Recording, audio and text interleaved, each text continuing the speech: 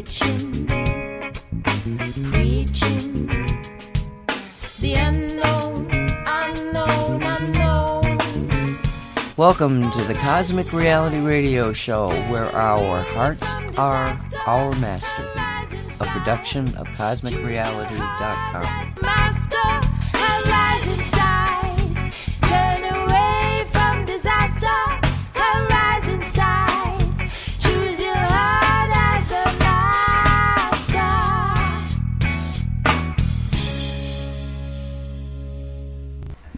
Welcome to the Cosmic Reality Chronicles. This originally was aired on March 22, 2016. There was a problem starting the show, and Walt they started the show, but then it went down. And Walt was explaining a lucid dream that he had. So it's going to start right after we get back on. I don't know what happened to the original part of the first part of it. But we've got what we've got, and that's amazing. It's a very intriguing story, one of the better ones that we went through. So here we go. We are good to go now. Everything looks okay. Yeah. The last thing you said was it was gunmetal gray, and the whole environment was like gunmetal gray, and there was no artificial lighting, not on the ceiling, not on the walls. The only light in the environment came from the glass panels on one wall on one side of the machine shop, because it appeared to have like a little courtyard to the side. And as we're walking into the shop, to my right, a structure comes into view. And I was describing it to Jean. It was like a structure made of twisted pieces of metal, kind of like when you see in airports and malls, like these mobile sculptures that move as the air passes through them. They kind of move, and like a traditional mobile, but it was like the profile was almost like a Christmas tree, in the sense that it was wide at the bottom, and as the structure went up, it got narrower and narrower until the whole thing was attached to the bottom face of a cube, a black cube. And as I told you before, from my vantage point, it appeared to, each square face appeared to be like 5 inches on the side. So each face was 5 square inches. And from the top face of the cube, you could see these very thin wires, black wires, and it was attached to the ceiling. So I looked at the man and the woman, and I said, there it is. This is where they left it. And I pointed to the cube. That was the focus of our attention. Not all the other metal that was hanging from below it. The first thing the woman said is that, oh, the air is so stale and stuffy. And I said, hold on, let me open a door. I go all the way to the back of the shop. I opened the door to the interior courtyard, and immediately everything was so solid and tangible. You could feel the air changing and getting fresher. So I leave the door open. I turn around to go back into the shop, and the man and the woman were talking to each other. They were sitting at the table. They were discussing about, destroying this weapon, because we knew for a fact that whatever this cube was, it was really bad, really negative. It had to be dealt with. And they were discussing, like the woman says, well, what about if we toss it into the sun and let it get disintegrated? So I sit at the table and I said, no, it should be scripted out of the reality. That's the best way. And the man winced. He made a face like disagreeing with my words, and he goes, no, because the existence of this cube, the knowledge of it is part of the information library of the planet, so you shouldn't be doing that. And I said, what's the use of destroying it? If you leave it as part of the library of information of the planet, somebody in the collective consciousness is going to tune into it, and they're going to make it again. The permanent solution is to script it out. So no one will stumble on this knowledge, and nobody will make it again. So the woman interjected, and she says, let's see what the watchers have to say about this. So my focus went to the surface of the table, and I had these 5 little square tiles. They were about an inch by an inch, They were navy blue, and they had a gray border around the edge. And I started arranging them to make a pattern on the table. So then a call comes in, and the lady picks it up, and she says out loud, "Gene wants to know how you're connecting with the watchers. Are you channeling them?" And I answered to the woman, without taking my eyes away from the tiles, I said to the woman, "No, I'm opening a portal to them. Because when you channel, your personality and your ego get involved. I don't want that. I just want a clear connection to them." And as I'm saying that, the dream dissipated, and that's when I woke up. So then 2 days later, I have a session with Gene about some personal issue, and then I set about the task of describing this lucid dream, because I said, you were part of the dream. The watchers were part of it. Okay, before you go into that part of it, okay, we need to set this up a little bit better. Sure. Because what happened was that he tells me he's got a lucid dream. We're in the middle of something. The phone rings. I said, I can't do it now. But I became very aware that I needed to know what his lucid dream was all about. So we get together again. I think it was the next day. And he tells me the lucid dream. And while he's telling it to me, I'm trying to connect to find out. Yeah, you started getting downloads about it. Well, I did get, it was weird because normally when you tell me about a lucid dream, I can't ever get into it because it's a dream that's in your mind. It's not like when you do a shamanic journey where you actually go to an etheric place. Mm-hmm.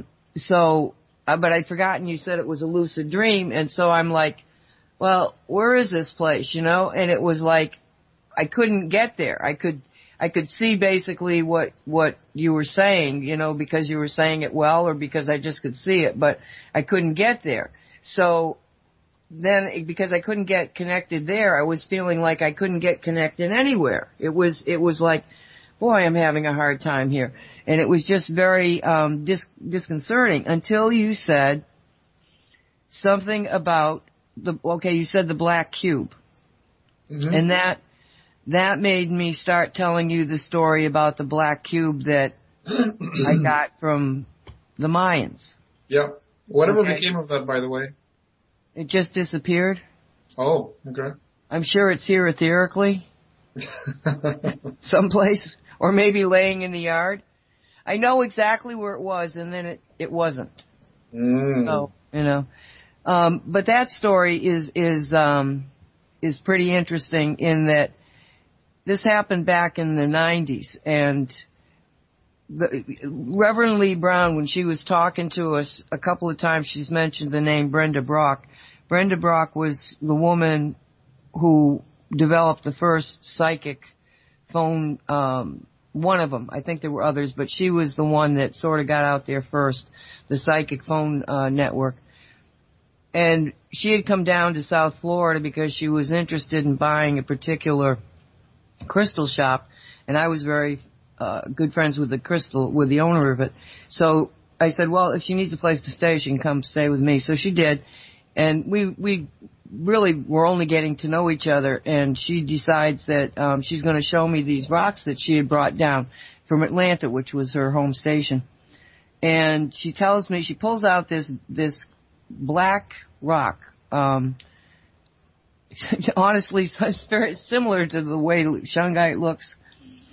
And it was a cube. I would say that it was maybe an inch, maybe a little bit more. I should get out where is it? I just had it in my hand. And maybe it was an inch and a half on each side. So it's a small little cube thing. But what happened was that it started out that there was a kid from Chicago down looking at the Mayan ruins outside of Mexico City, and he picks this rock up, this cube, and he knows he's not supposed to take anything from the area, but he does it anyway, brings it all the way back to Chicago, and by the time he gets there, he's absolutely totally freaked out at what he did. So he gives it to a friend of his that is a, practicing healer, psychic, who's on her way to Atlanta. So she says, yeah, okay, I'll take it. Don't worry about it. And puts it in a box where she's got all sorts of other crystals that she's moving. She's actually moving to Atlanta. So she moves to Atlanta, and it takes her a few months before she gets settled in enough to go into the box with the minerals in it. When she opened up the box, all the crystals were shattered, just in shards. The only thing sitting there was the cube. So she freaks out, and she gives it to Brenda Brock, who is the next day flying from Atlanta to Miami. And she gets here, and she's just put it in with her stuff, and she gets here, and now she pulls it out, and she shows me. And it was just like one of those most absolutely bizarre things that just happened after that was metaphysical beyond metaphysics. I mean, this is a woman that has been known to have contacts with ETs, and from the minute that I handled it and then put these different stones on it that I was directed to put on it, we went into another world, and there was a fleet of ETs. My next door neighbor, I called her, I said, you better come over here. We were taken etherically all around the world. There was all sorts of adjustments. It was wilder than wild, and ETs even showed up right standing next to Brenda, which I think freaked her out for the rest of her life. So I had this long relationship with the black cube. Now, when he mentions the black cube, and I think about this black cube, I'm sort of like, is there a connection here? What are we doing, you know? But then he said something to me about, and I'm not even sure why it came into the conversation, but he said that the Russian Orthodox Patriarch Kirill had gone to the Antarctic, to do a blessing, a sacred ceremony over the Ark of Gabriel. And so now the Ark of Gabriel is back in the picture. Now, if you guys remember, the Ark of Gabriel is what they found under the Mecca, where the Holy Dome is. What do they call that? I forget what it is. But the dome there, in that whole square, they've dug this underground cave, and they came across the device. And when they tried to move, there were some workers, like 15 workers or something, and when they tried to move this, it threw off a plasma burst. Okay, now that was on 12 September that this happened, and there was at least 107 other people up above it that were killed, because when the plasma went off, it hit a crane, and the crane fell over and killed a bunch of people and did a lot of damage. They have a picture of this flash of, looks like lightning, so everybody assumed that the crane had been hit by lightning, and I'm going, getting hit by lightning shouldn't have knocked it down like that. But now then we start to hear this story. Now, I'm going to say that the story was originating apparently from Sorsha Thala, who's a suspect blogger, in that she puts out really good information sometimes, and sometimes I'm not so sure, but she might be a good blogger that they're attacking. So I've never dismissed the information that she gets, because a lot of it just turns out to be true. Plus the fact that it just resonated as being true to me, because she would not have known that just a week before that, or 2 weeks before that, Walt and I had done another freeing of the jinn.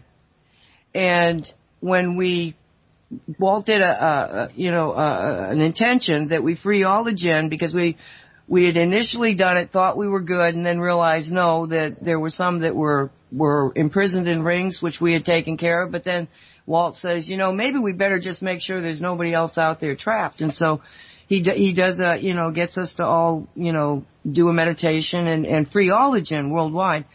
At which point, Doc Who, I think it was, called in and said, do you know that there's these jinn in the what is that dome's name? This bugging. You mean the Grand Mosque? The Grand Mosque, yes, in the Grand Mosque, okay? Now, So what happened was that because I'm a remote viewer and time doesn't matter, I went over there into the dome, and it was just before Walt finishes the, freeing of the jinn evocation, or I don't know what you call it, incantation or something. I don't know what to call these things. But anyway, so I get there just before it happens, when he finishes it, and I'm seeing initially these jinn just hanging there from the ceiling. And all of a sudden, one of them looked at the other one and went, "Did that just happen?" And they just all disappeared. So I reported, well, apparently they've been freed. Now, it's not likely that this woman who's writing about this strange thing with the uncovering of the Ark of Gabriel would have known that the jinn were no longer protecting that area. And that's why, Walt and I are going like, wow, the jinn aren't there. And so now a crane is falling over and people, and then, okay, now on the 12th was when they went in and they found it in this plasma burst, killed the workers, but also 107. Now that was on the 12th. 12 days later, there was another burst of plasma when they attempted to move it again. And the estimates being given at the time were, very low compared to the 4,000 that she's stating now. That was estimated that 4,000 people died on the 24th. I went back and looked at what the Saudis were saying. It was 800 or something, and now it's up to 4,000. So I don't know what that's about. But again, it was supposedly a plasma burst that killed these people, and then, of course, people were running around stampeding, so they blamed it on a stampede instead of the plasma burst. Now, when that second one happened, Patriarch Kirill was contacted by the Grand Mosque emissaries in regards to the fact that this situation had occurred, because they wanted to know about a very, very old Islamic manuscript that was possessed by the Russian Orthodox Church entitled Gabriel's Instructions to Muhammad. And the Christian soldiers had saved it during the Crusades, and that's how somehow or another it ended up in Moscow. Supposedly these instructions were given to Muhammad by the Archangel Gabriel in a cave near Mecca, when Muhammad was given a box, or an ark, of immense power, which he was forbidden to use as it belonged to God only, and was instead to be buried in a shrine at the place of worship the angels used before the creation of man, until its future uncovering in the day of resurrection. So what you've got is this document that supposedly talks about an ark or a box that was hidden in a place of worship that the angels used before the creation of man. All right? So I go and I go out the Mecca, I go and find Wikipedia, and it was this picture of the square, like from up above, down on it. And I told Walt, I said, Walt, how many times have I seen this thing, and yet I've never realized or seen it as a black cube in the middle of this square? I don't know. Sometimes I see the guides blind me from certain information until it's absolutely critical that I understand how important the information is. I have seen the pictures over and over again. I had never put it in my mind. I never really saw the black cube. I was seeing like a dome thing. I mean, it wasn't even similar. So they would blind me from seeing this. And now all of a sudden I'm like, oh my God, this black cube, that's the black cube they're talking about. Because I kept saying, it must be the rock inside it. I actually thought it was the rock that they have inside the dome. I didn't realize that the dang thing itself looked like a black cube, the building. So, I open this Wikipedia thing up, and then I start to research it. And this building is called, I think it's pronounced the Kaaba, is the building in the center in the shape of the black cube, okay? Now, one of the famous commentators on the Quran, I find this, right, mentions two interpretations among the Muslims on the origin of this Kaaba, the building. And one is that the shrine was a place of worship for angels before the creation of man. Okay? Now, again, like, did she know that? That was, I mean, did she go to all of this weirdness in order to be able to write a great story that everybody believed? If she did, she's really good at it. Because I'm really starting to believe the story by now, right? So, now this is background stuff to what's about to happen next. We didn't go through all this when Walt told me about the dream. But what started happening was that I start to kind of freak out because I'm thinking, oh my God, when we freed the jinn, did we somehow or another, was this supposed to be kept secret? Was supposed to be protected because Walt's looking for a weapon? And obviously this thing is very, very powerful. And I get Guy in my head and she says, no, the jinn, we're keeping it from being found and it needed to be found and dealt with. You know, and so like I'm going like, oh, okay, all right. And then I kind of like, I'm thinking about the fact that it's now in the Antarctic. Now, we told the story about the vessels, the ships were supposed to have picked this thing up in a Saudi port, and I could find the ship that was there, the Admiral, whatever, the V something, long Russian name, that ship had been there when it was supposed to, that there was a huge amount of Russian ships going to Antarctic. And another weird thing about this that came out after that, and more recently, is that on those ships, they were carrying Russian soil because there is a tradition in the Russian military that when you have to bury your troops on a foreign soil, that you put a little bit of sand of Russia in the grave. So for some reason, and they don't seemingly do this every time they go out, they were carrying vials of Russian soil. So were they really so afraid of this thing that they thought maybe none of them would even reach Antarctic? Or that they would be attacked? Or, you know, I mean, what was that all about? That was another kind of interesting whammy to this whole story. Now, what gets really fun is that you'll remember that we did a show and we were really wondering why the head of the Orthodox Christians and the Catholic Christians go to Cuba in order to meet after, 1,000 years or 900 years or whatever it was. What was that all about? And, it was one of those things, I think I said at the time, we'll probably never hear what it was all about, but maybe we did hear what it was all about. Because supposedly, when Francis heard about the Ark of Gabriel being discovered, the same things that I've just been telling you, then he reached out to Carilla and said, let's meet. And apparently Francis had a secret document, an ancient secret document, that he gave Carilla, who then took it to the Antarctic with him. Now this happened only 4 days, supposedly 4 days after he leaves Cuba. Okay?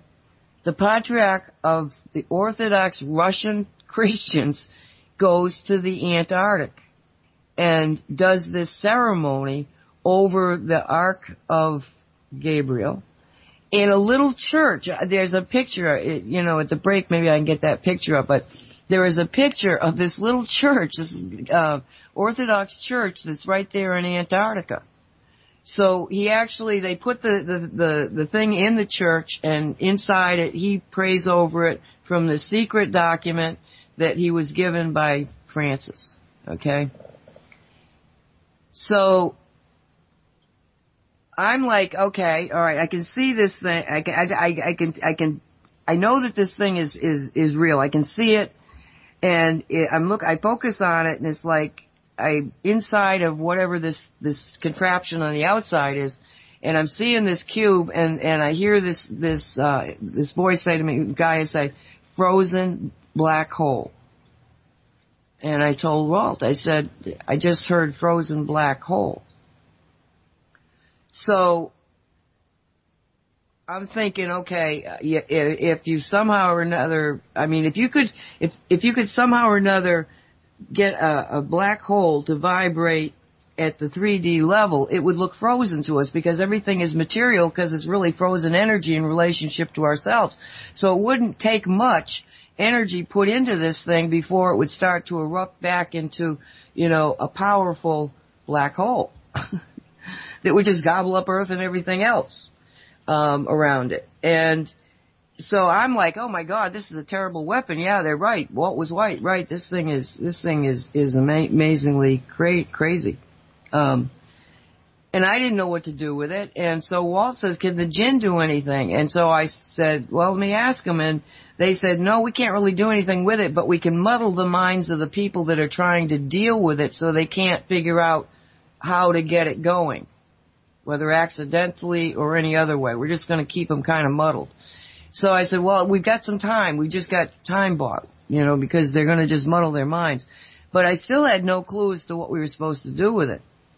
So at that point, I said, we just got to wait for more directions, more information. And then he gets with Jean on some other matter, and the whole story of the lucid dream comes up, right, Walt? Indeed. Okay, so you want to tell us what happened when you got with Jean? Oh, sorry, I was muted there. Well, the same way that you started getting a download when I was describing the dream to you, when I started describing the dream to her, she started getting a reaction, like doing a kind of download, and she started talking on her own, describing things, and the focus of her description is not so much the place where it happened, on the man and the woman, but the cube itself. And it's like she gets like multiple pieces of information at the same time. And she was getting this message like vector 8. And she says, what does this mean? And I didn't realize it at the time. this vector 8. But when you look at a double tetrahedron Merkaba, and you have one made of shungite, it has 8 points. It has 8 vectors. And a double tetrahedron Merkaba actually fits perfectly inside a cube. So that made sense to me why she was saying, 8 vectors. What does this mean, 8 vectors?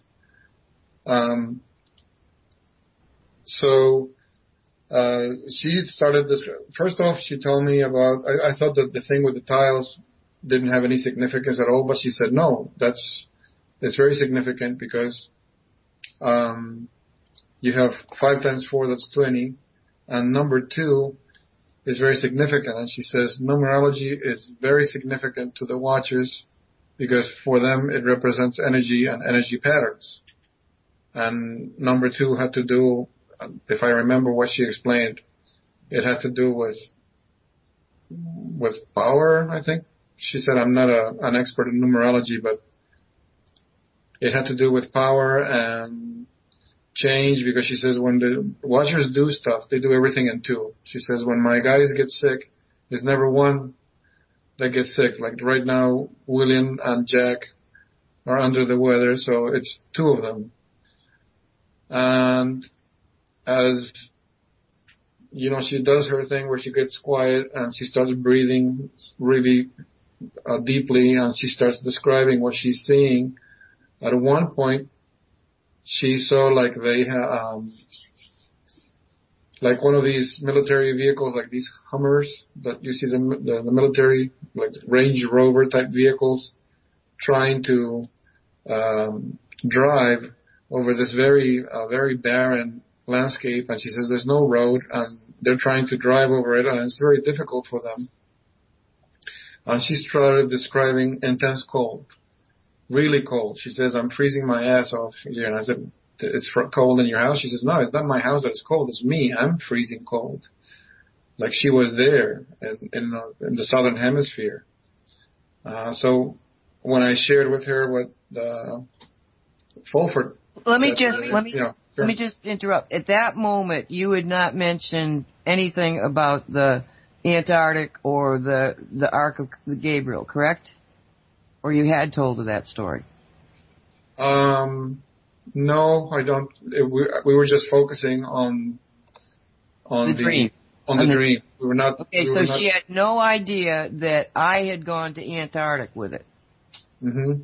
Okay, just making that clear. Correct. So she, when she saw what Fulford said today about this thing being taken to the Antarctic, she says, now I can see why I was feeling so cold and the landscape that I saw, so barren and difficult to get around. And I said, yeah, that's what you described could be any of the islands there around the Antarctic, even the Falklands. You know, they have very arid. I mean, the only livestock that they have there is sheep, because that's the only thing that grows for them to eat. There's very, short vegetation. So as she's describing the thing with the cube, she says the Watchers are dealing with it. There's something that they have to do with it.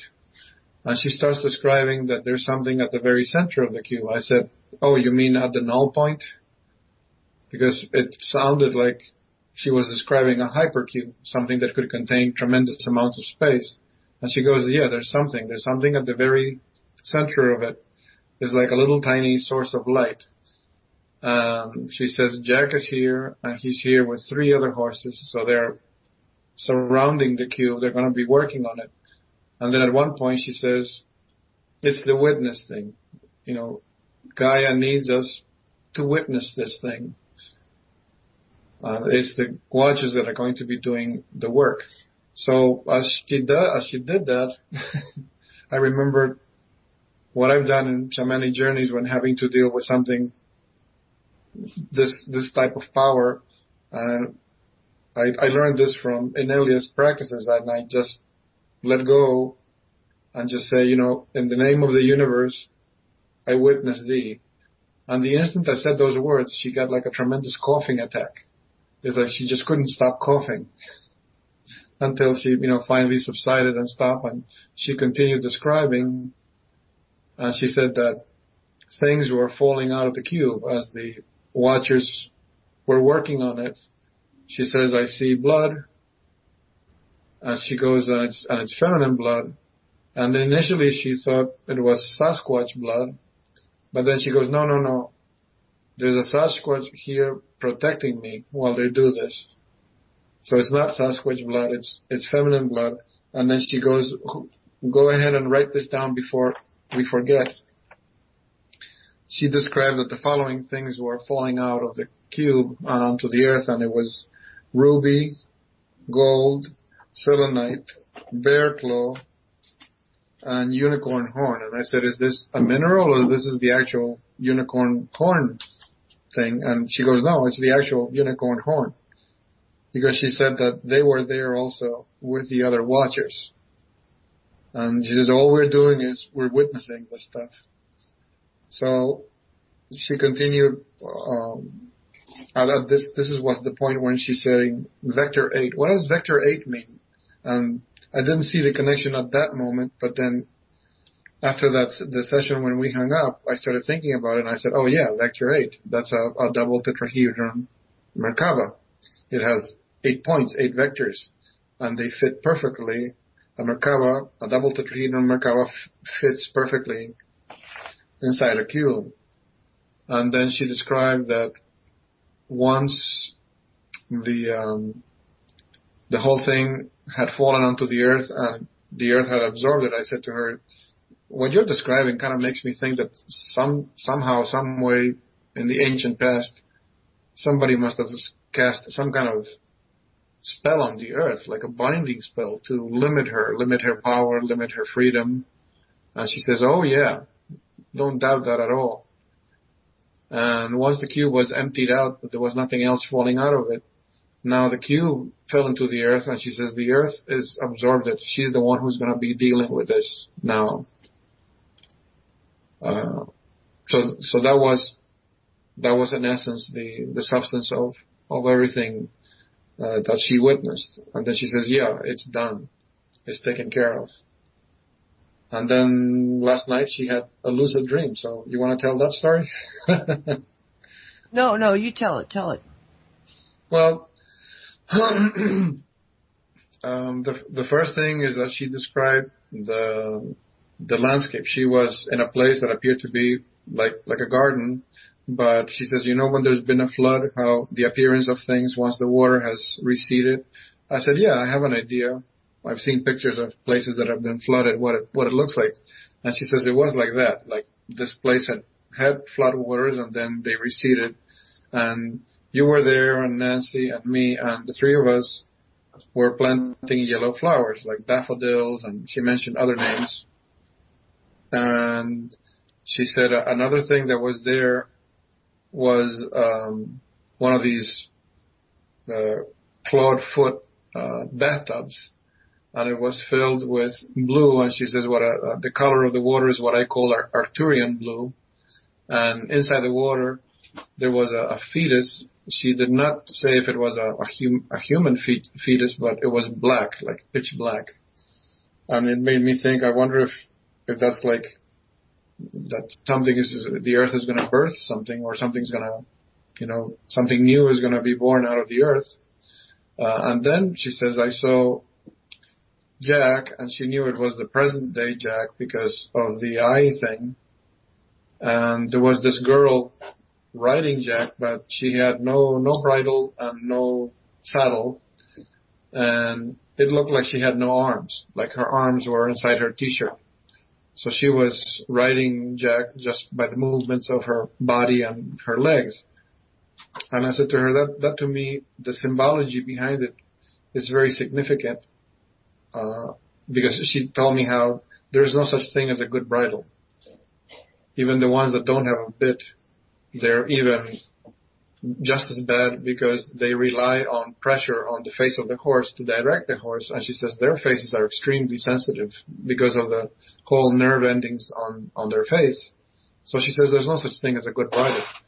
And I said that symbology is very significant. Number one, the lack of arms and hands. For the human, that's a symbol of control. Humans, we always have to be in control of something, either our emotions, our thoughts, the people in our lives. That's the number one outstanding feature of any human, the control thing. So here she's riding without arms and hands, in complete trust and respect for the horse. And so they're almost on an equal base. So she's trusting the horse that it knows what to do, where to go.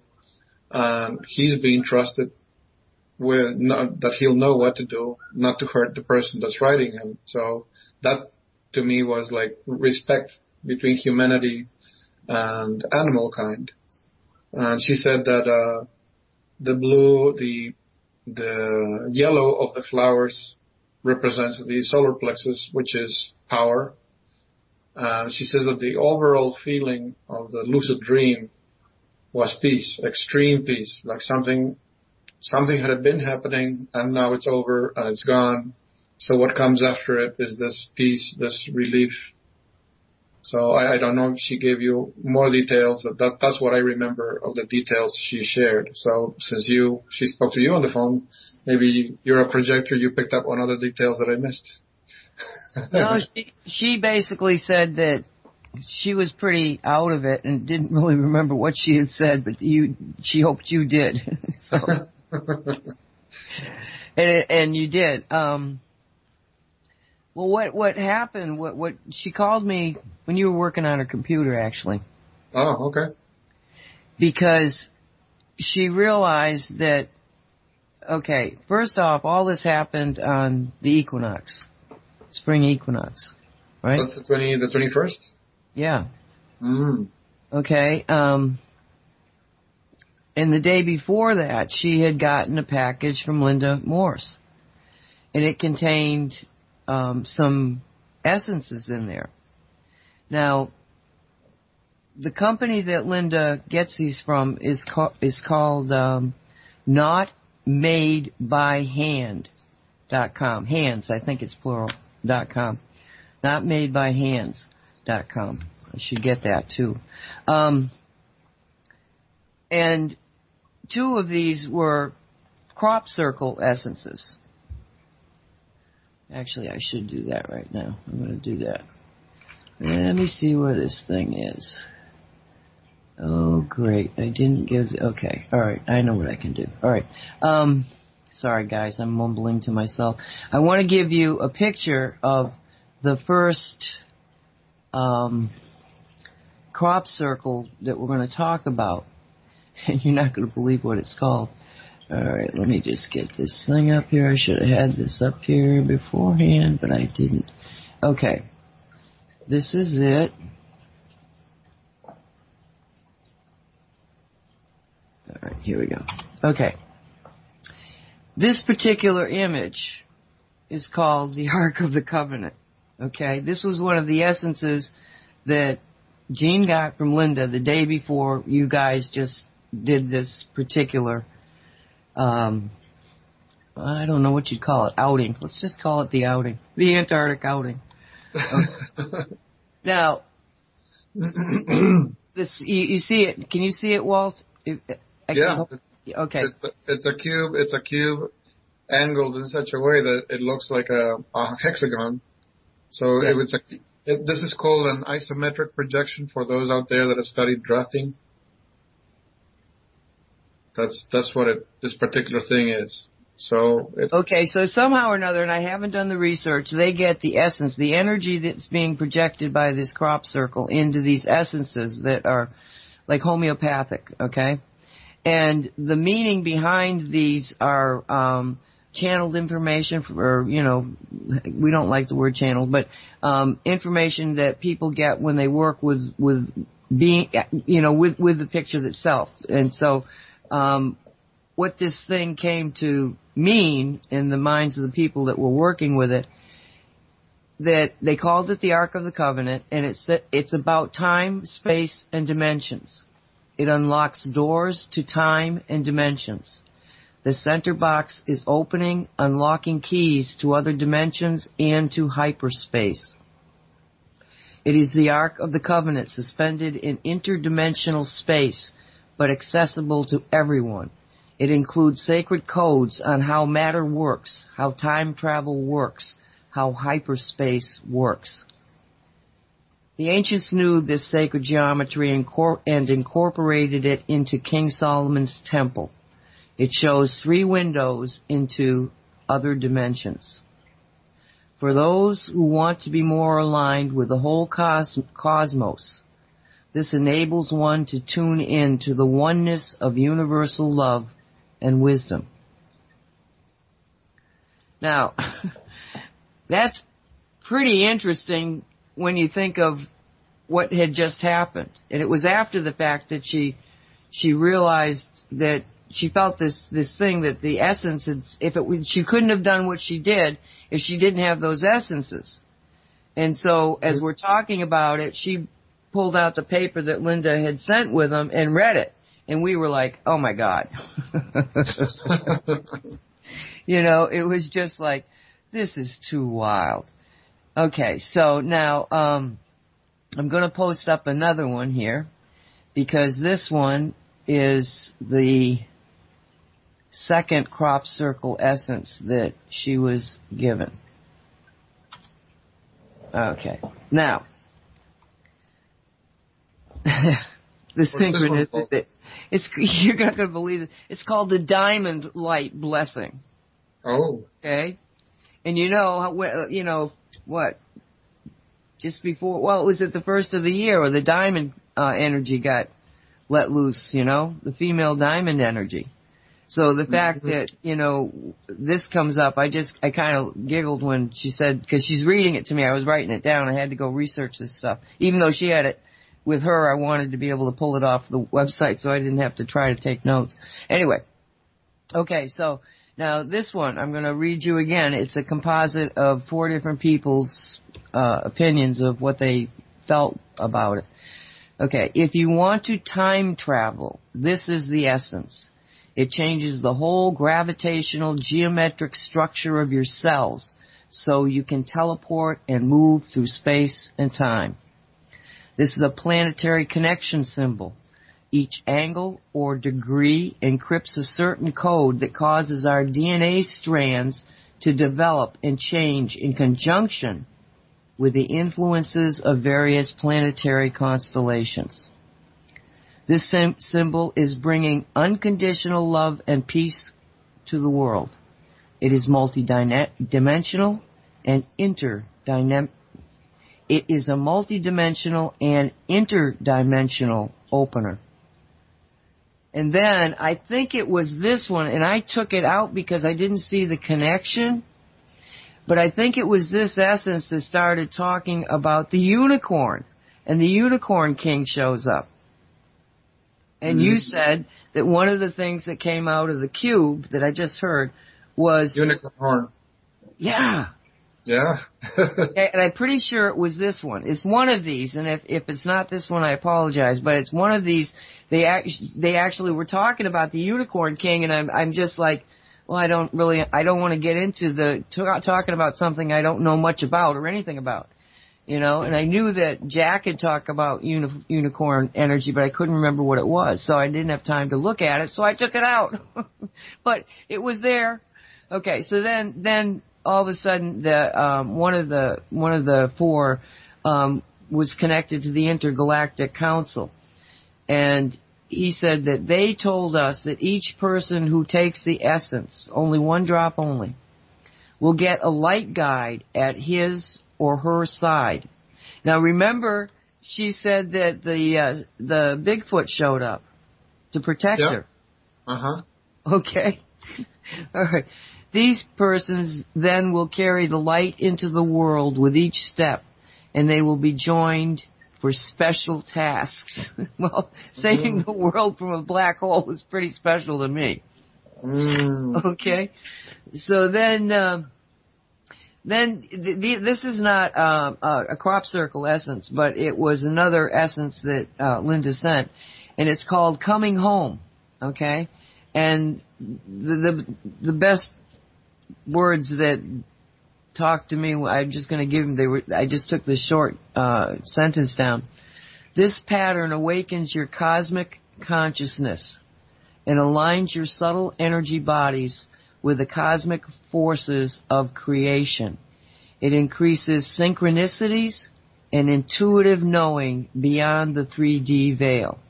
Okay, that was the third of the essence, all right? The fourth essence, again, not a crop circle, but, and I apologize. We'll get Linda on here to talk about these maybe next week. She's going to be busy, but we're going to get her on to talk about all of this stuff. Because the more I get involved in it, the more interesting it is. Okay, the last one is Earth Balancing Trinity. Fosters a co-creative union between nature and ourselves to consciously awaken and shift our attention to Mother Earth. Use this earth-balancing essence for yourself and for our planet. Anointing the earth with this high-vibration essence consciously, with divine intent, and especially in concert with others, is a very powerful experience both for ourselves and for the earth. And in parentheses, she appreciates the acknowledgement.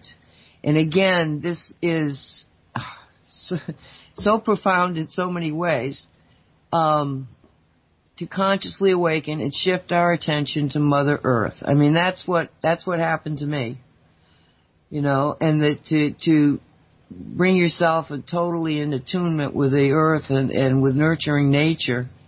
And then she talked about how the cube disintegrated and just went back into the earth, and now Mother Earth has that energy, and they're talking about anointing the earth here with this high vibrational essence. And of course, always with the Watchers, particularly in Jean, there's always divine intent. But she appreciates the acknowledgement. Again, all of this stuff is because of the witnessing and the creation of the story. So what we're going to do after the break, because it's time to take a little break here, we're going to just talk about this. And if you got any questions or comments, put them in chat. And because there's more to the story. Yeah. Let me take a moment to say thank you to the lovely people who make distribution of this podcast possible. MysticalWares.com in Mount Vernon, Washington. Dedicated to exploring both the known and the unknown, then helping provide the products and tools to expand your reach. Mystical Wares, Mount Vernon, Washington. If you are experiencing spiritual stasis, head to Mystical Wares in Mount Vernon, because it is a metaphysical oasis. And they are actually lovely people, and they really do have a huge inventory. So get yourselves up there, and if you don't want to drive all the way, go ahead and visit them on their .com. I am Ani, mad as the day is long, Abadisian. Stand up and claim your sovereignty. We are divine beings, not disposable commodities. Don't drink cheap booze. Remain alert and amused, but above all, my darlings, let the spirit inhabit the human. Alrighty, and we are back. I think. Yeah, I was muted. Okay. Well, I was muted, but I was also reading Linda Morrison wrote me something on Skype saying she's listening and she can't get into the chat thing, but to let me know that the coming home is a crop circle essence, but I did not see the photograph for the crop circle of that particular one. That's the coming home one. So thank you, Linda, for that update. Appreciate that. Okay, so anyway, what did you think about that, Walt? Essences, I mean, did you see the correlation? Oh, most definitely. The time, I mean, you gotta appreciate it if you zoom back out to get a better picture of the whole playing board. The time of me is over. All the players are being weaved together to get this stuff done. So I know that by ourselves we do things and they help and it's part of the picture. But now it's everybody's being brought together. I mean, it's just too blatant to ignore. Yes. This person's being connected here with this and this one's being connected here. And our waking consciousness are not even playing a role anymore. We're getting hijacked in our dreams. So doesn't get any more obvious than that. Yeah, we also got talking about how I've noticed that people, well, yours was the first one that was so noticeable, people's voices have changed. Mm. And even Jean's. And what's happening is that there's more confidence in the voice, but it's also this flowing of the words. There's less hesitation. There's less thinking. And I said to her, it's sort of like we don't self-correct or think about what's coming out. We trust it so much now that, we're talking. Okay, let's just see what we're going to say. There's a feeling of trust in the system. I mean, we all had it to a degree or not, because we wouldn't have gotten this far without it. But if you really sort of like give yourself over to it, which only comes with all of these little synchronistic pats on the back, yep, that's exactly true. Now, one of the things that I found so interesting was the synchronicity of the black hole. Because when I first started out doing energy work, and Reverend Lee Brown was the one that started teaching me energy work.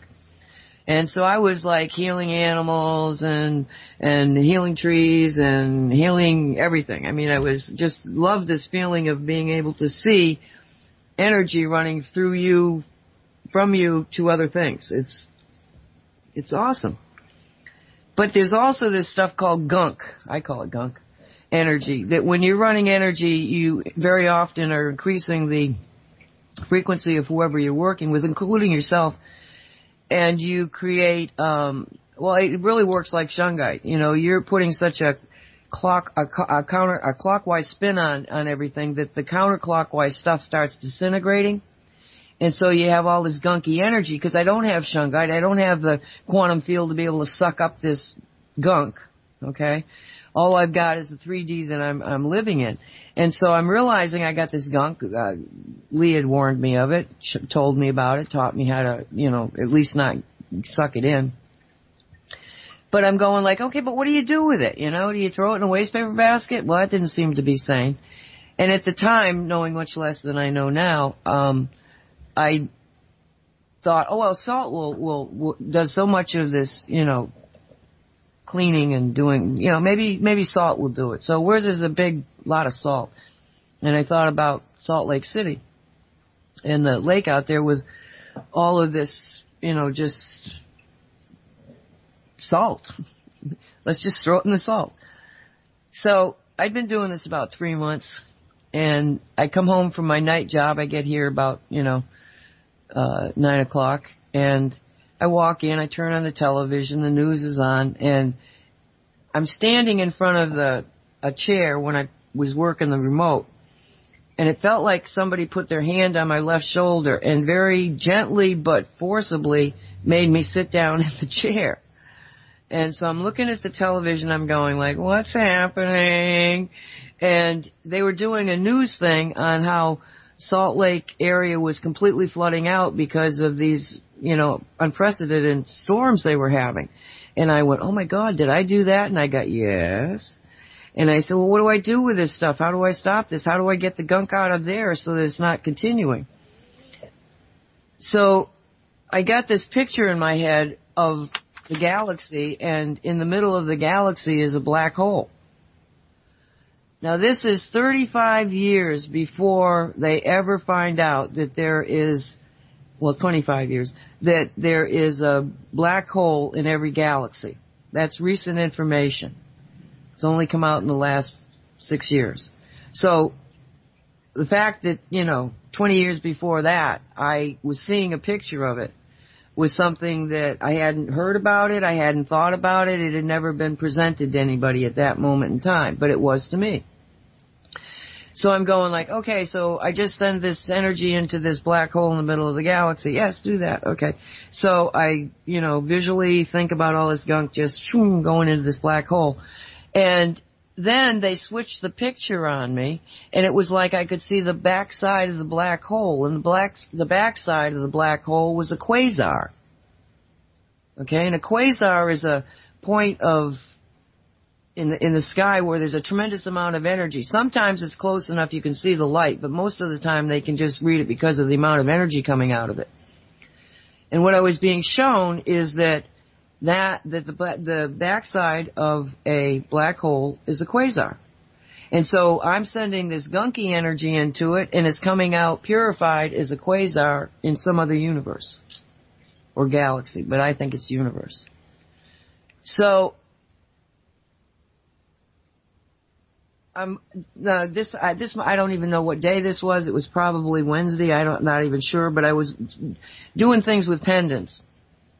And I wanted something on that was not really going to bother me, that I could stay really kind of like in a sacred space. But, so science is always good for that normally. And so I see this thing on super black holes, and so I click on it. Well, don't you know, it's the history of them finding out that every galaxy has a black hole in it. And then they take it farther, and what they're seeing by what they can see with the measurement devices they have at the present time, but the math and everything else is telling them that on the backside of a black hole is a quasar. And I'm sitting there and I'm going like, I only was doing the pendants during the commercials because this thing was just like, whoa, blowing my mind, because it was such a confirmation that, decades before anybody else knew it, I was shown this.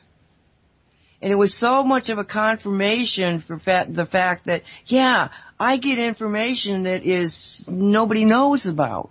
Walt gets information nobody knows about. Gene gets information nobody knows about. And it takes a while for science to catch up. So this concept of the black hole I saw, because Walt had presented it that way, I might have anyway, as a weapon, as something disastrously, going to kill us all.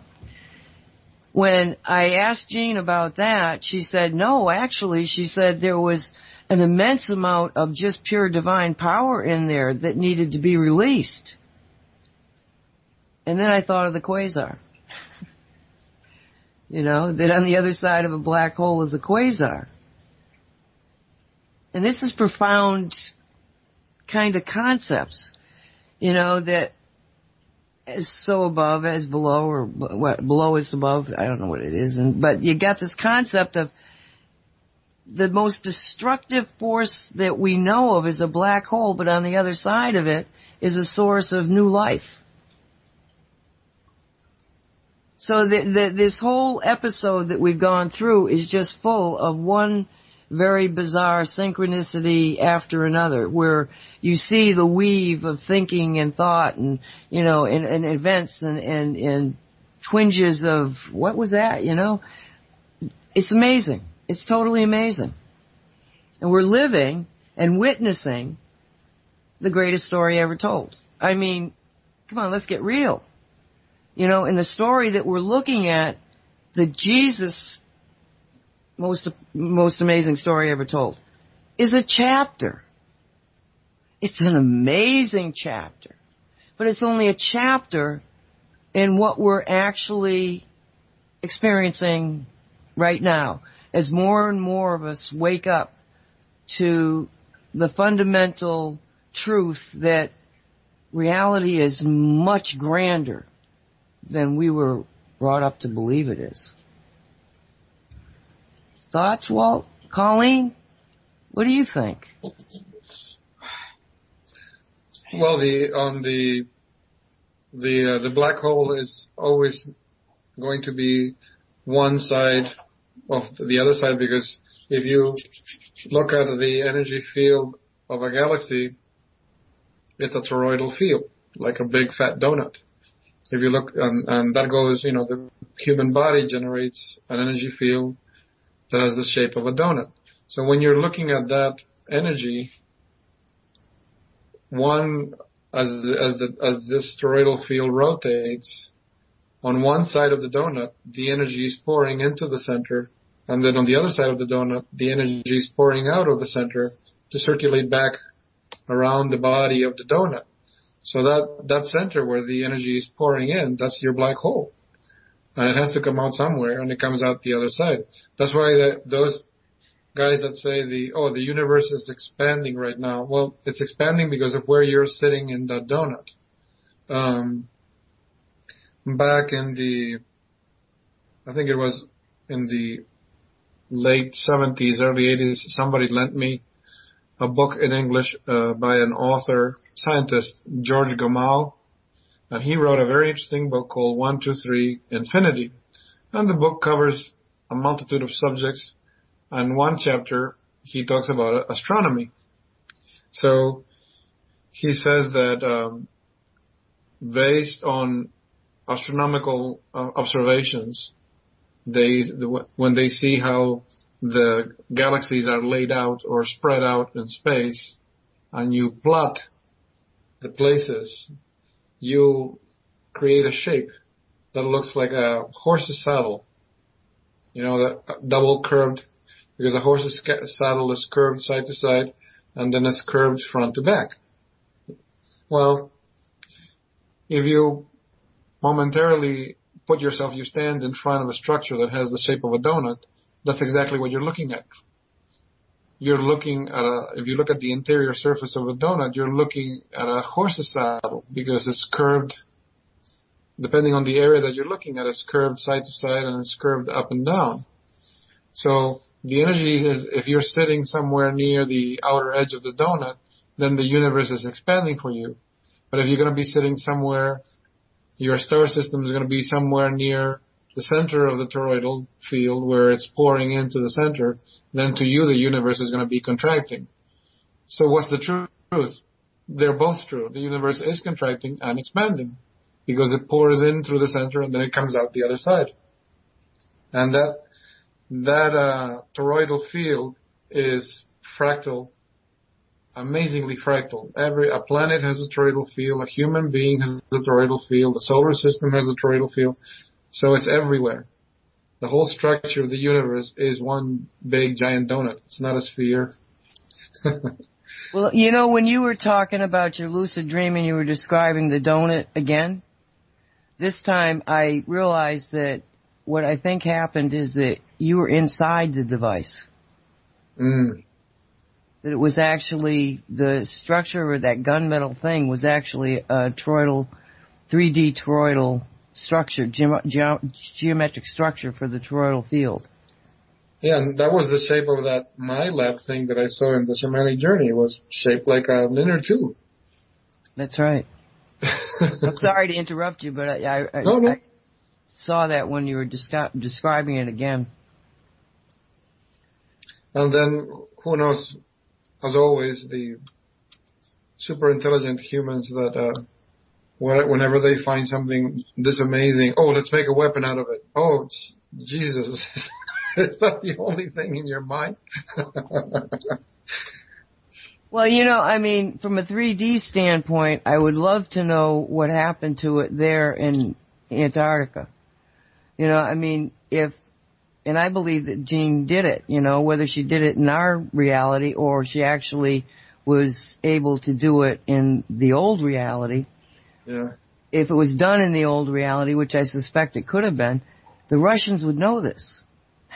Well, one of the things I stopped following him because his postings look more like a screenplay I know, here we are talking about reality sci-fi, and I'm about to criticize someone who's doing exactly that, but I'm sorry, it's just, for those people out there that follow the posts of, Cobra, I was able to see one or two of his posts. The thing that bothered me about his post, I'm not saying the man is a liar, I'm not saying he's a fabricator, I'm not saying any of that. You know, he says what he says, and I can't prove it, I can't disprove it. So he has a freedom of expression, like all of us have a freedom of expression. But the thing that got my goat was that every time something big was resolved, and this is it, this is the end. When this is resolved, that's it. That's when they'll do the big declaration, and then that was resolved. Oh, now there's a new threat. So it was like watching an adventure series where at the end of the season you get a cliffhanger. So I'm thinking, this will never end, because every time some big problem is resolved, which is the thing that will solve all the problems, and you know, after this they'll do the disclosure. Oh no, some new threat. So at one point in one of his posts, he was saying that, the resistance, the new threat that they had to neutralize was something called a strangelet bomb. That they said that these had been brought over from another star system and that they were spread out in strategic places on the Earth. And if you were to detonate a single one, it would actually destroy the entire solar system. That's how amazingly powerful these things were. So that's why the resistance couldn't move forward, because they had to locate and disable these strangelet bombs.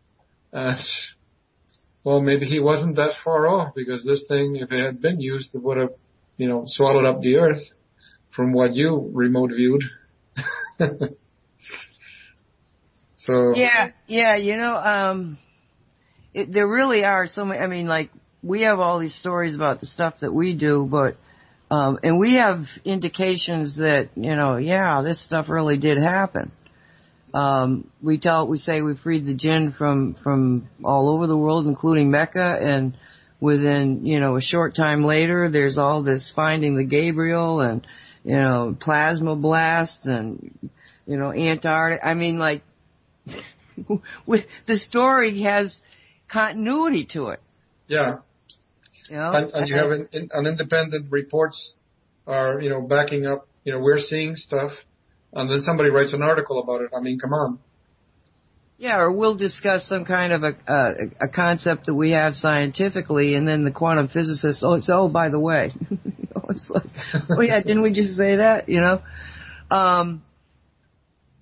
I just challenge anybody to look at what we've said and to find that we have not, that there are indications that, what happens here really does happen. We have a lot of fun doing it. Well, look at the synchronicity of the whole jinn issue. The ones in the Grand Mosque, they get released. All of a sudden, the Grand Mosque it just falls to pieces. It's not protected anymore. Is that a coincidence? I think not. We throw the water turtle into the river. Linda does this again. Linda Morse throws it into the river, and the river clears. Yeah. And nobody's got an explanation for it. So many of it. The fleas and ticks we have absolutely failed at. Yeah, that was a personal thing, not a planetary thing. Oh my gosh.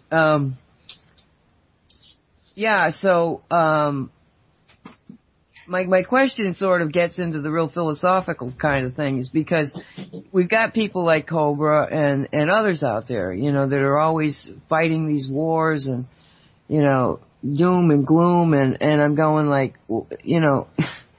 if all this was really happening around us, do you think that we wouldn't see it? Yeah, well, you've explained that very well when you said it's very simple. These people are living in another reality. That's their reality that they're living, that bubble of reality that they've made for themselves, where this is the way things are. Because one of the things that I do not agree with,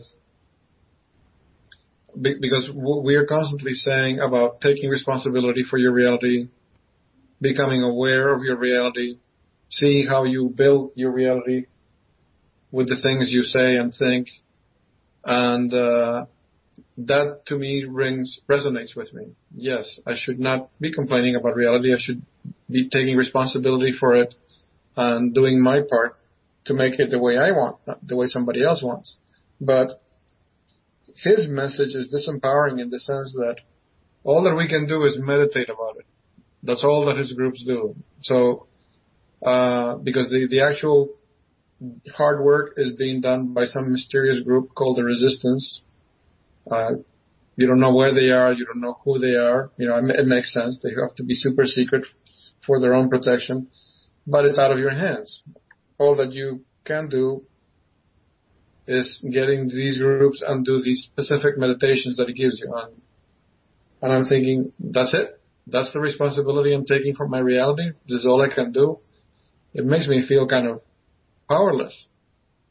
Where is my thought in all this? How are my thoughts playing a role? How is my consciousness and awareness playing a role? That's why that other part doesn't go. I totally agree. Meditation is good. Global meditations have been proven to, change the rates of crime and stuff like that. So that has a place. Yes, most definitely. It is real. It does happen. But to say that that's all that I can do, so it makes me feel kind of helpless. That's all I can do. All I can do is just sit and meditate and wait for the steamrollers to roll over me. I don't know. Maybe I'm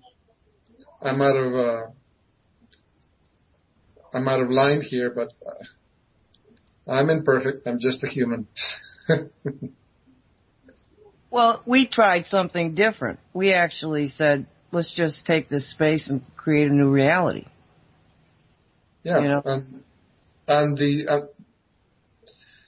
that's the thing that I find that's powerful. Not only meditating, which is going to change your point of focus, is going to change your consciousness, but the active use of shungite, the taking back of your energy, that is super powerful, because the more humans that are taking back their energy, they're helping Gaia, even if they don't realize they're doing it. Because now, instead of being subjected to all these energy forms that are counterclockwise, you start waking up despite yourself, because now all of a sudden this cocoon of negative energy around you is dissipating, it's changing, and you're waking up, whether you like it or not. That is as valuable or even more valuable than just, sitting and meditating for 30 minutes. Well, we certainly know that shungite has made a massive difference in, many, many hundreds. We've got over 800 customers, many of them repeats. But, it's... Today I had a phone call from a lady that I met from a local group that, they get together. They don't meditate, but they get together to discuss different subjects. Some of the meetings are like old hat stuff for me, but it's just a way to socialize and not talk about politics or sports or other trivial stuff, so you can get to, for a couple of hours, you discuss something interesting. So one of the ladies was interested in the shungite when I mentioned it, and I just gave her 3 stickers to play with, and I put one on her phone, and she told me that she was doing this, I don't know if it's Hallmark or some other company, where she has to go around the stores and they give her a Wi-Fi scanner.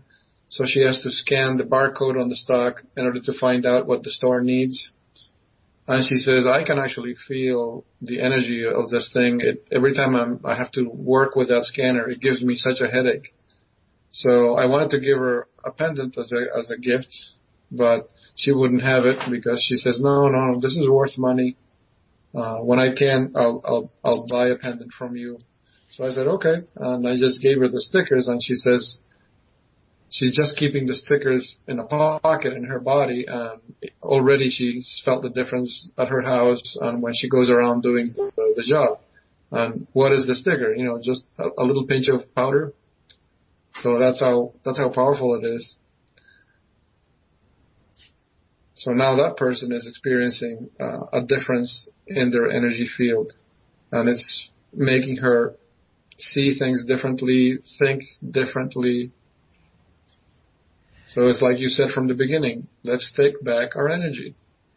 I've got a great little report from Barbara Threecrow. Okay, it says, here's a report on shungite here at Owl Ridge. We've 8 chickens laying hens. We have 8 chickens laying hens. What's that mean? That there's 8 chickens that 8 are chickens hens? and they're laying hens. Oh, they're laying hens. Yeah. They lay eggs. Okay. Okay, they tied a bag of shungite, has been hung high up in their house. They're also getting shungite in the water. Some have had bumblefoot, which is a bacteria and serious issue for chickens. We noticed a few days ago that the bag of shungite was missing. We found the bag outside on the ground and no shungite inside. Also, the bumblefoot has healed, gone, which doesn't happen without medications.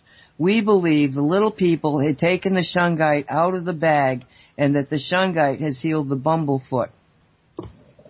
Is that a great story or what? So does she think that maybe the birds ate the nuggets? No, she thinks the little people. It was up high it was in the rafters of this little hen house. Oh, okay, I got you. They think remember you're talking Native American, and they think that the little people went and took the shungite.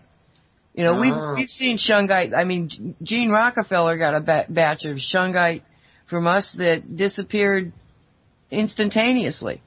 And she, at first she's going, it'll show up, and then she realized, no, probably not. I think the little people took it. Oh. So, they feel that the shungite, in fact, cured the bacteria infection on the chicken's feet, but that the little people were the ones that took the bag outside, took the shungite out of it. Oh. So it was, so they took it as an offering then? They probably just, the shungite had done, if they were putting shungite in the water, they had plenty of shungite for these chickens. They didn't need the bag. The little people knew that and went and took the shungite in order to what? Spread it around. Well, there's that report to me indirectly confirms how powerful the shungite would be with the bees. Since the bees you're suffering from these disgusting insecticides, these Monsanto insecticides that are causing, such tremendous bee die-off. If we could put powder on the beehive where they enter and exit the hive, their legs would pick up shungite. So each bee is like flying around with their own little pendant. Well, we have a woman who here in Florida that has a beehive, and she's building new houses. What do they call them? Hives, I guess. The hives. The hives. They're building new ones, and she's got the powder, and she understands bees, so they're trying to figure out the best way of being able to do this, to get to keep the powder from blowing away, for one thing. Okay. And, so that hopefully, yes, they can pick it up. Probably not. You've seen the structure of hives where it's set up in such a way that the bees come in and out of a single small opening. So that's the way that I envisioned it. If you were to sprinkle a little bit of the powder on that little ledge where the opening is located, as they enter and exit, their legs would pick up tiny particles from the powder.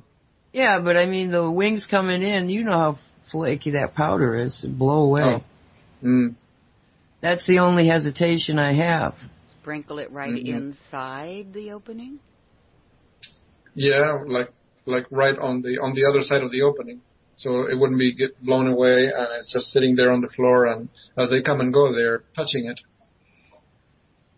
Now, I wonder also if we should think in terms of how is it that they get the pollen on their legs.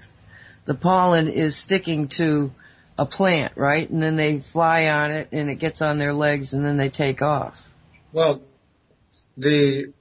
what the bee takes from the flower, it takes the nectar, which is a liquid. It does but the pollen gets on it. Isn't that how they repollinate? Well, because what they do is, the stamen in the center of the flower, right?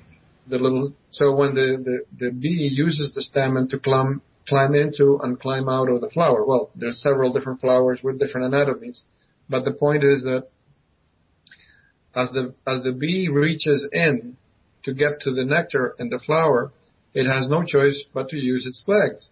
So because the legs are like little miniature brushes, they pick up all the pollen. So it goes on to the next flower to pick up the next batch of nectar. Well, so that's why I'm wondering, is there some way that we can put shungite powder on some kind of material where it will adhere to that, but the action of the bees actually going over it will pull it off just like it does in the plant? Yeah, that's why I envision just sprinkling it on the surface where they walk, and then the ends of their legs will just pick up a few grains of it, and that's it. That's like carrying its own personal pendant. Yep. Because Plus, once they take in the field is going to stay with them for a while, because Lee Brown taught us that when she went through the detectors at the airport. And even though she didn't have the shungite bracelets on her, or even the pendant, it was showing up in the scan, even though she wasn't even wearing them at that point. So the field has some, for some reason, the other, primary, we have the protection of the bee, right, by the shungite. But then the bee, as it's going from flower to flower, it's also pollinating the flowers with shungite. So now the flowers are being protected from EMF crap. So you should get even better flowers, right?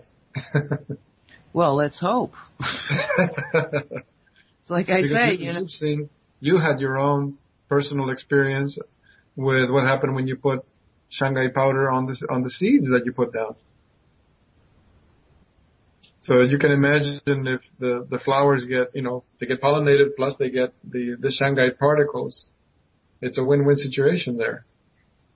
Well, I wish, I don't know I haven't read this report yet, Stephanie, but Dylan, we talk about him quite often because he's a friend of Jordan's, who was the one that talked to his mom about shungite and said that he felt when he was a superhero when he had the shungite pendant on, because he just felt so protected.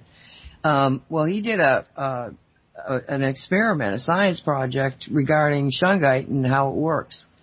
And in fact, I think that they decided that the shungite wasn't working like it should have, or like they anticipated, because they ended up, nothing was growing. So they ended up using some kind of fertilizer thing, okay? And the flowers, the plants that they fertilized took off, but the plants that were fertilized in shungite, they did not.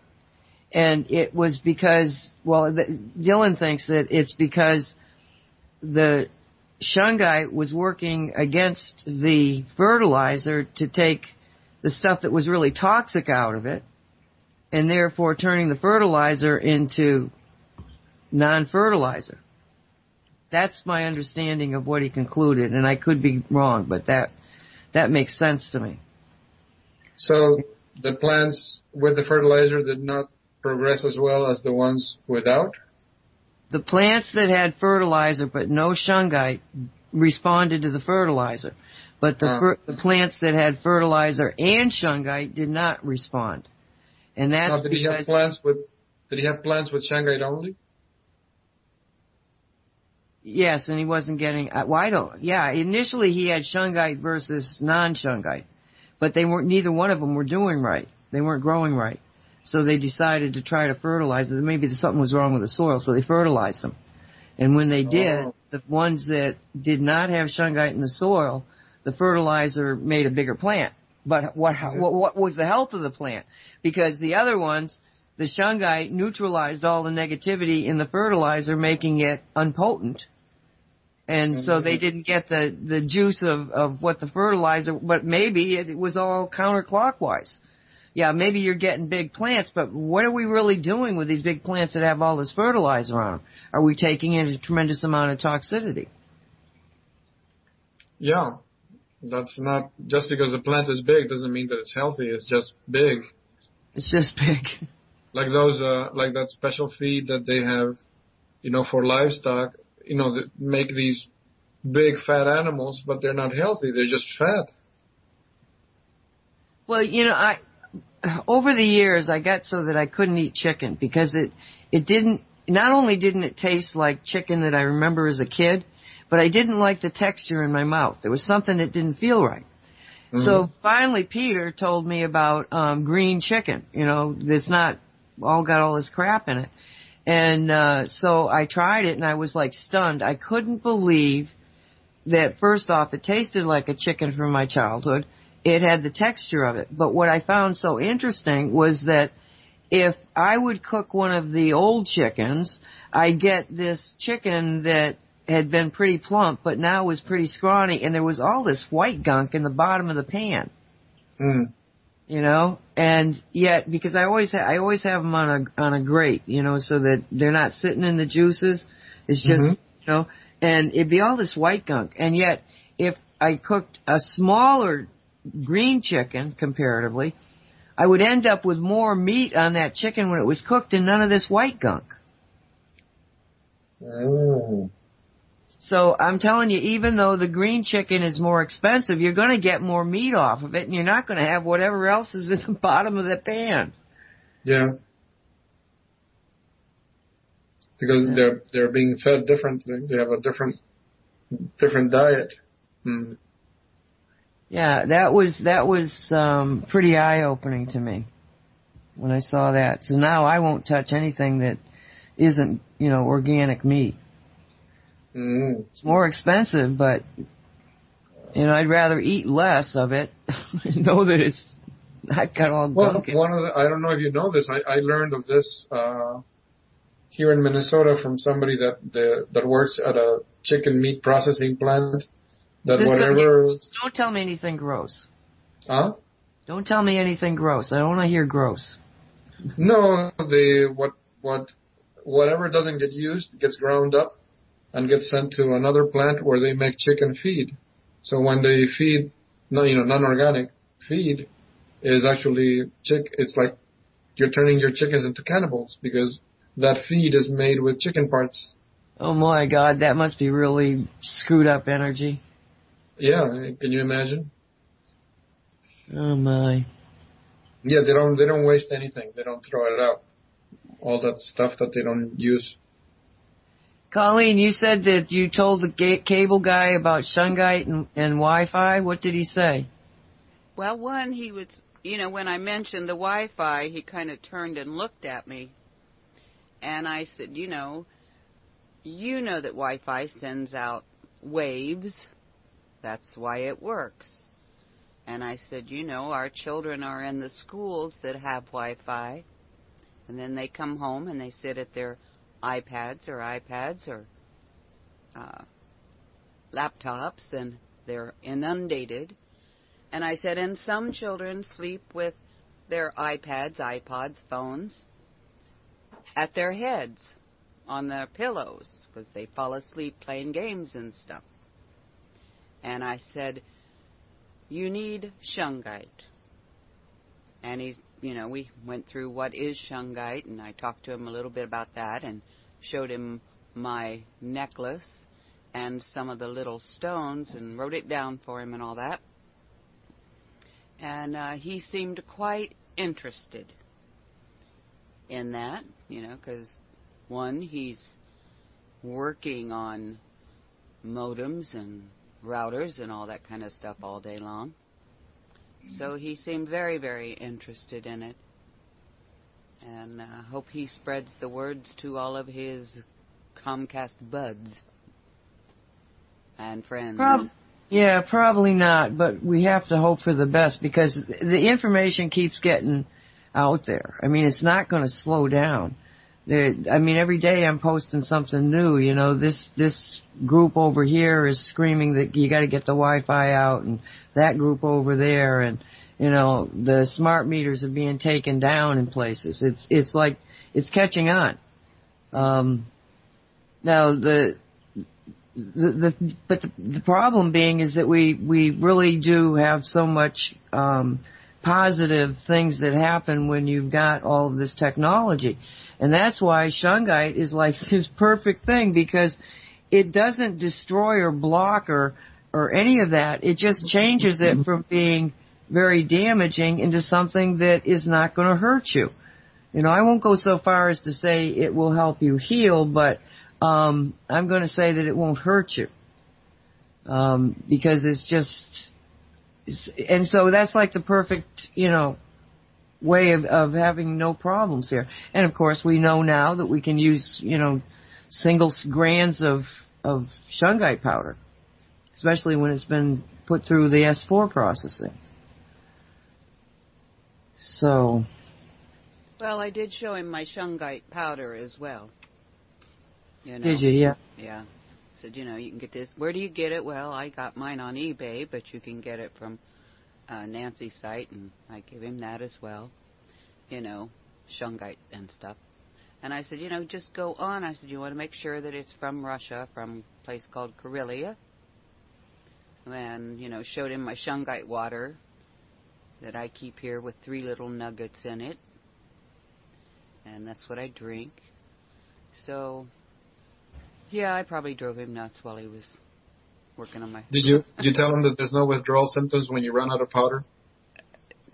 No. No, but when I went to show him my Shungite water, one's in this big vodka bottle, okay? And the other one is in a Scotch whiskey bottle. I like the way Colleen thinks. Well, they're glass, And I'm not throwing them out. But, yeah, at first he's like, oh, it's water. It's water. Oh, you mean the bottles were empty? No, they weren't empty. They had water in them, and, vodka and water, you can't really tell much of a difference unless you open it and take a shot. But, yeah, as he's working and I'm sitting over here. Drinking out of a bottle of vodka? Well, yeah. And just like, it's water, dude, it's water. And you're talking about Shungite? No wonder he thinks you're crazy. Well, I showed him the Shungite that's in it. And the and the bracelet that's got the amethyst and the Shungite and all that kind of stuff. And explained why there was so much of it in here. Oh, wow. Yeah, it's, old one said that when he got the Shungite that he had headaches for I think he said a couple of weeks afterwards, but he felt it was the shungite just removing crap from his brain. I thought that was interesting. I went through It was this 6 shungite weeks. detox with... 6 weeks? Of removing crap from his brain, yes. Wow. Long job. Jeez. What were you saying, Walt? I'm one of those people that experience the shungite detox on the emotional level, getting different emotions for no reason or just unexplained bouts of anger, and you don't know where is this coming from. And I totally understand that it was the detox, the energy detox that you have to go through. So I'm a witness to that. I didn't notice any of that. Of course, sometimes I just don't have time to notice what the hell I'm going through. Well, what I noticed was that the symptoms of fibromyalgia that I had disappeared. Which is achiness all the time, and it's like, all of that disappeared. And I had been taking some herbal thing for it, and it ran out, and I just never even thought about it again. And then I realized one day somebody said something about it to me, and I went, no, I haven't had any symptoms, so I'm not taking anything.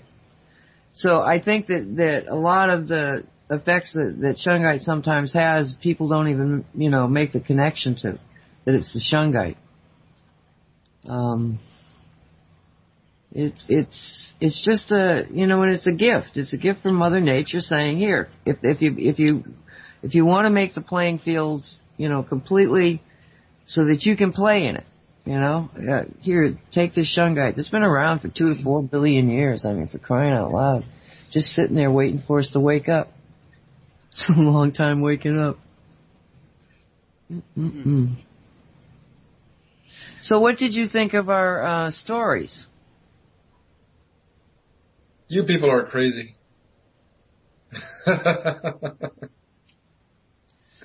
What'd you think, Colleen?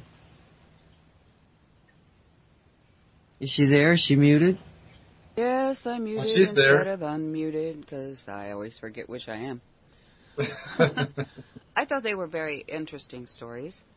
The unicorn surprised me quite a bit, but not unhappily, because we've always loved unicorns around here.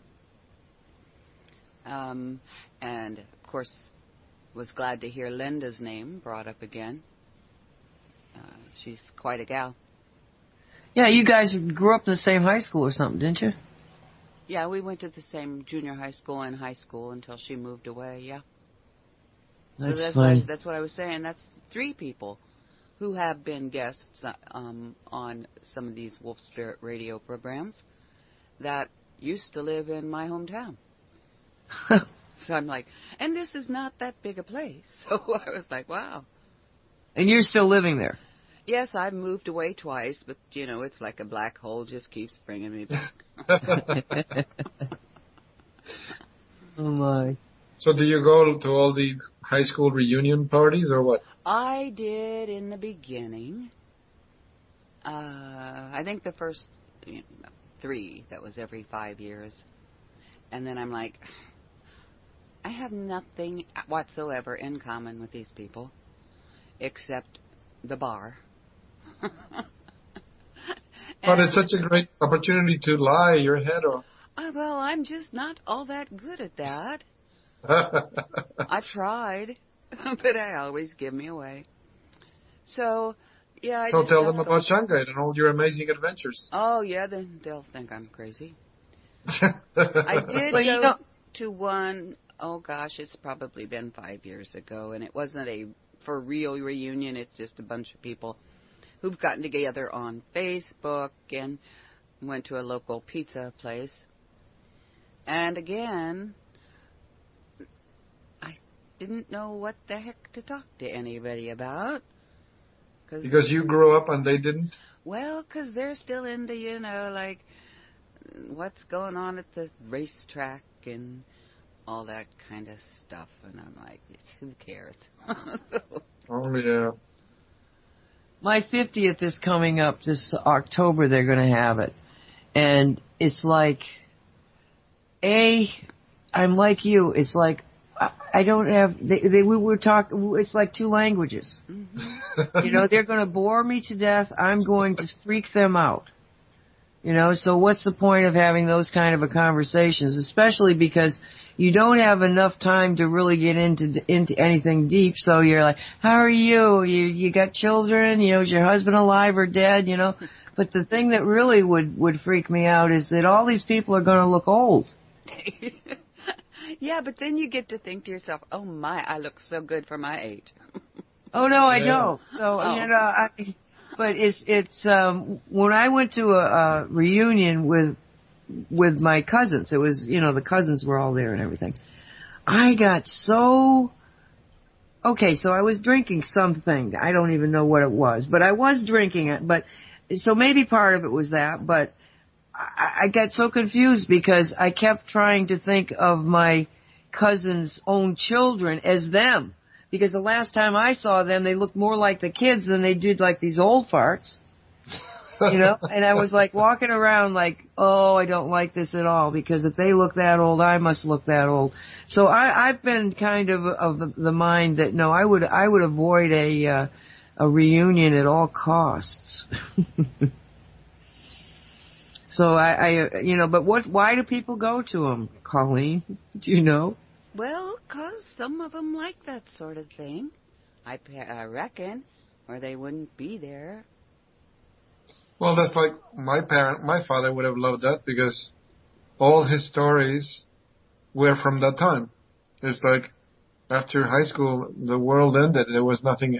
It's like I would think to myself, but didn't you experience something different? Didn't you learn something different? That everything happened in high school? All the stories, all your life experiences just happen in this one particular slot of time. So I guess some people are like that. They're just frozen in time. It was the only happy time in their lives. Yeah. So I'm going to stick to it. Yeah. The only time that I had fun, it was the only time that I didn't have to work for a living. So I'm going to stick to this. After high school, life ended. You have to get a job and a mortgage and whatnot. And so life is just a big burden of drudgery. Well, No. And I think there is a lot of truth to that in that, those were more carefree days. You had so few responsibilities other than your homework and your grades and keeping your room clean and being home in time so that you didn't get grounded. But, there is a lot of truth to that. And then, then you go to college, and then you get married, and you have families, and you get a job, and you buy this and buy that and have bills. And so I suppose for a lot of people that is a reliving of the simpler times and their friendships, because a lot of them were very close in high school. I wasn't, I was kind of believe it or not, a hermit even then. Well, you must have at least one couple that married out of high school, right? Well, yeah. I mean, yeah. So, but anyway, they had fun. I wasn't quite so. I had fun at the after party. But anyway. Are you going to force us to spill the beans, what happened in the after party? Well, you could ask. But you're not going to say. Right. Does she remember? Oh, we went out. Wait a minute. Dancing. Wasn't I wearing a different dress last night? Why is he wearing my dress? No, just kidding. That's funny. Well, we're getting close to the end here, and this is a Wolf Spirit Radio produced by Haggy Shack Radio, and Haggy Shack, actually, you can go over to Haggy Shack Radio or HaggyShack.com, and you can listen to the radio there. I mean, it's got its own radio station there too. But we simulcast over Wolf Spirit with JP and his Ever Beyond radio station. So all three of them, operate on donations, and you can go to any three. On Wolf Spirit, you can also become a member and then have access to over 5 years of really good radio archives. You can find Walt and myself on CosmicReality.net.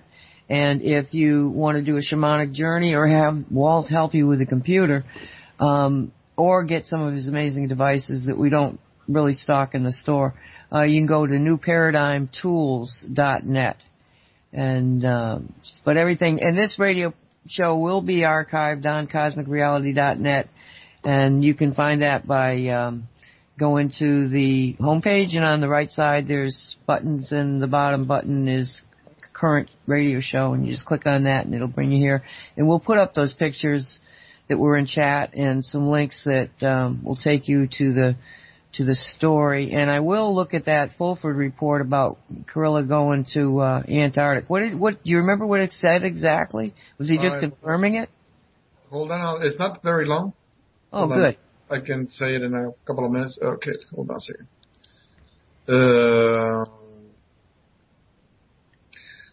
Something is happening around Antarctica these days that is shrouded in secrecy, but it's also attracting a lot of heavy hitters. The visit to Antarctica by Patriarch Kirill, the head of the Russian Church, in February was the first sign of something unusual happening. Now this week, U.S. presidential spokesperson Barack Obama will be visiting the Nazi South American headquarters in Bariloche in southern Argentina. Just before the Obama visit, it was revealed that China had built a giant space exploration base in southern Argentina. Following this revelation, the Argentine government reported they sank a Chinese fishing boat near a restricted area off the coast of southern Argentina. Pentagon sources say the boat was probably a Chinese spy vessel, since the normal fishing vessel would have responded to Argentine warnings. So it's getting busy everywhere, I guess. Obama is going there? Where's Obama going? To Bariloche. Bariloche is like the most tourist expensive city in Argentina. It's called the South American Switzerland because it looks exactly like Switzerland, the landscape. People will go skiing. But if you go into a store to buy a salt shaker, it's probably cost you $50. It is the most expensive place in all of Argentina. It's a Cabal Illuminati enclave. It's their playground. And this is in the southern part of Argentina, or where is it located? It's I'm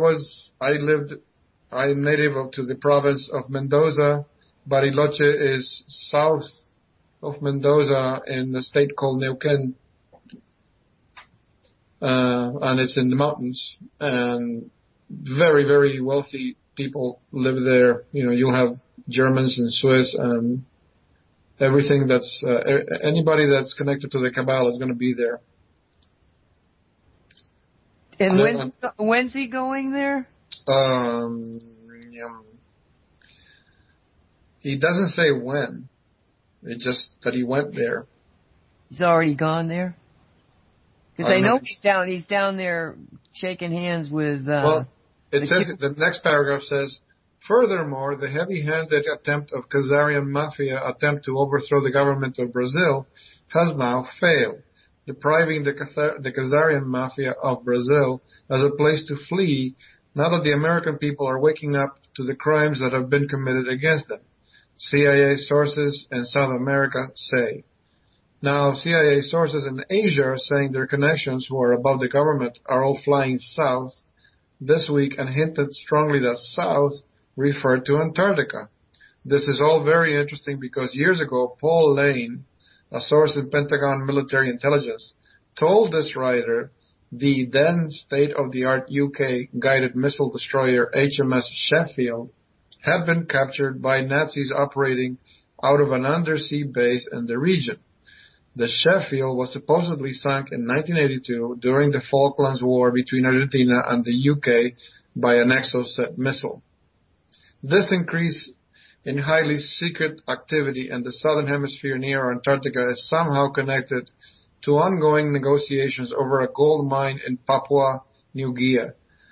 That Lane also indicated was the location of a Nazi secret base. It's fascinating. The story just keeps getting better and better. So we're at the end of the March 22nd show. Thank you so much for listening. Thank you, everybody, for being here. We love you because we know that you're the best reality makers out there. That's right. We'll find out what the next episode is next week. And God bless you all. Gaia bless you. Colleen, thank you so much for producing us, and I guess we'll just say goodnight. Good night, Walt. everybody. Teaching, preaching, the unknown, unknown, unknown. You have been listening to the Cosmic Reality Radio Show, produced by Cosmic Reality Radio. Thank you for listening. Choose your heart.